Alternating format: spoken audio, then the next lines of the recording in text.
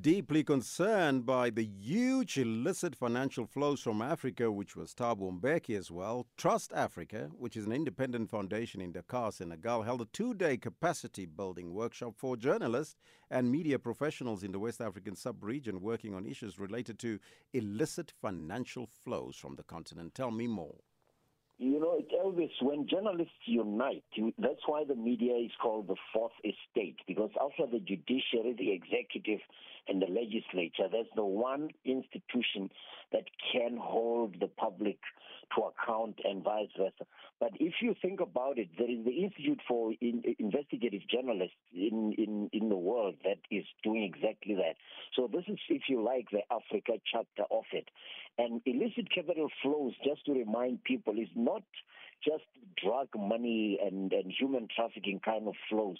It also includes money laundering and profit shifting by companies, excessive tax avoidance that happens. So when journalists unite, I think what this will do, it will help them to share knowledge amongst one another, to grow expertise. We talk about media, the production room being juniorized sometimes because of lack of resources. This is a very smart way by African journalists to pool resources and make sure that they understand the concept better, because it is increasing, it's not declining, and Africa is at the losing end of it. So I really commend the journalists for this meeting in Senegal. Indeed. Now, the UN Secretary General, Antonio Guterres, has outlined 4 recommendations to help us all save our oceans. The reason this is important, and by the way, the significance is that this meeting is hosted by Lisbon and Kenya. It is happening in Portugal. Portugal and Kenya, rather, not Lisbon. Portugal and Kenya. Then the ocean, you and I always talk about piracy and pollution and the illegal fishing that happen. And Africa, because of its long coastline, Elvis, and the fact that its coastlines always connected to regions like China. If you think of Somalia, the piracy there was because of overfishing by mainly Chinese vessels. The same thing is happening in West Africa. And when it happens, it leads to socio-political instability, including piracy. So the United Nations has this Save Our Oceans initiative that if by 2030 we haven't addressed matters like that, matters like pollution, climate change will almost combine with things like overfishing to eliminate the ocean or destroy the economies that depend on the oceans. And it doesn't matter if you're in West Africa or you're in Cape Town, where small-time fishermen were complaining about being moved out of the market by bigger players. You are going to have to address it, because it's a recipe for disaster if you don't.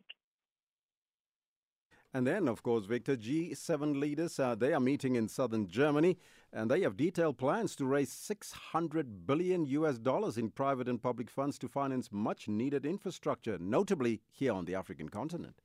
Yeah, what do they say? Closing the stable after the horse has bolted. China is investing $200 billion or so, and $600 billion by all these G7 countries will probably not reverse the tide that China will eventually become the largest economy in the world.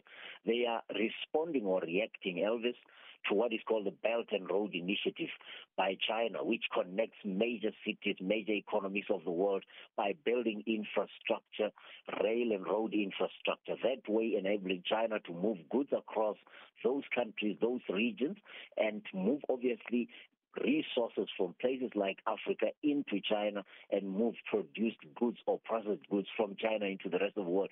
So G7 countries, well, maybe they will try, but they are not going to be able to counter the tide, because the way China does business in Africa is totally different. It offers that which Africa needs. Even though we say it's colonizing Africa, there you have it. The former colonial powers are uniting to counter the act. So it's not about Africa. It's about what Africa can do, of course, to counter what these colonial powers are doing. And unless we make it our game, we will continue to be the subjects or the losers in this whole equation.